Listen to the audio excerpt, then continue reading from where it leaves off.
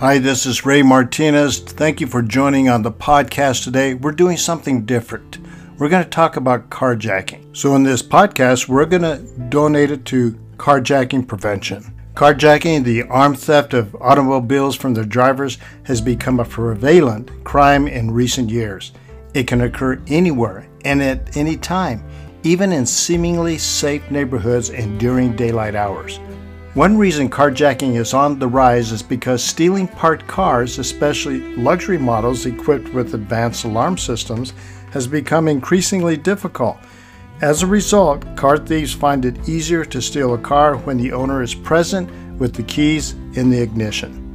While there are no foolproof way to avoid carjacking, there are precautions you can take to minimize the risk. It's important to be alert and aware of your surroundings at all times. Before entering your car, have your key ready and check the handles, the locks, and back seat for any potential threats. If you notice someone loitering near your unoccupied car, it's best to keep on walking. Just leave. Once inside your car, keep your doors and windows locked. Avoid high crime areas, especially after dark.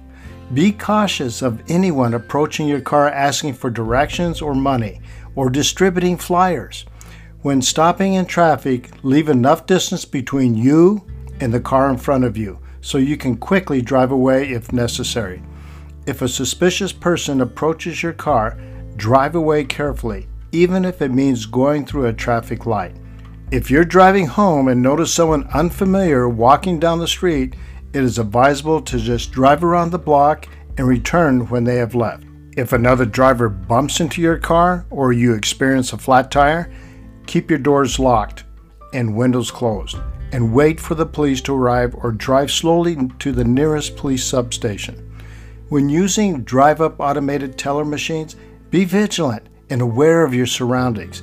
If you have a cellular phone, use it to call for help if needed. But keep in mind, call the police first. 80% of people usually call a friend or someone else before they call the police. You're going to end up calling the police anyway, so just dial 911 in the first place. Time is going to be of an essence.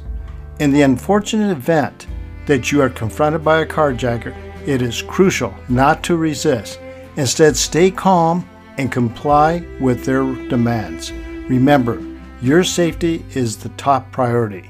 By following these tips and remaining vigilant, you can reduce the likelihood of becoming a victim of carjacking. Stay safe and always be aware of your surroundings.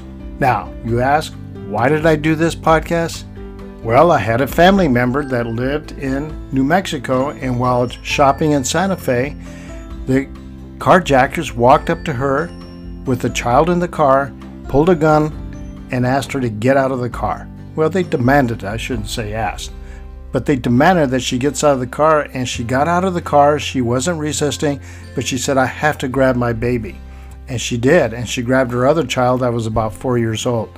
So this was really a delicate situation to be in, but yet she kept calm, let him have the car, and then called the police, and they did recover their vehicle. Now, whether the suspect actually got arrested, I don't know. But keep in mind, these are important things to stay attuned and keep yourself alive. Thank you to the UCLA Police Department for providing much of this information, and some of this, as you well know, is just good old common sense. We just need a swift kick to remind us what's the right thing to do. Be aware of your surroundings. You have a great day.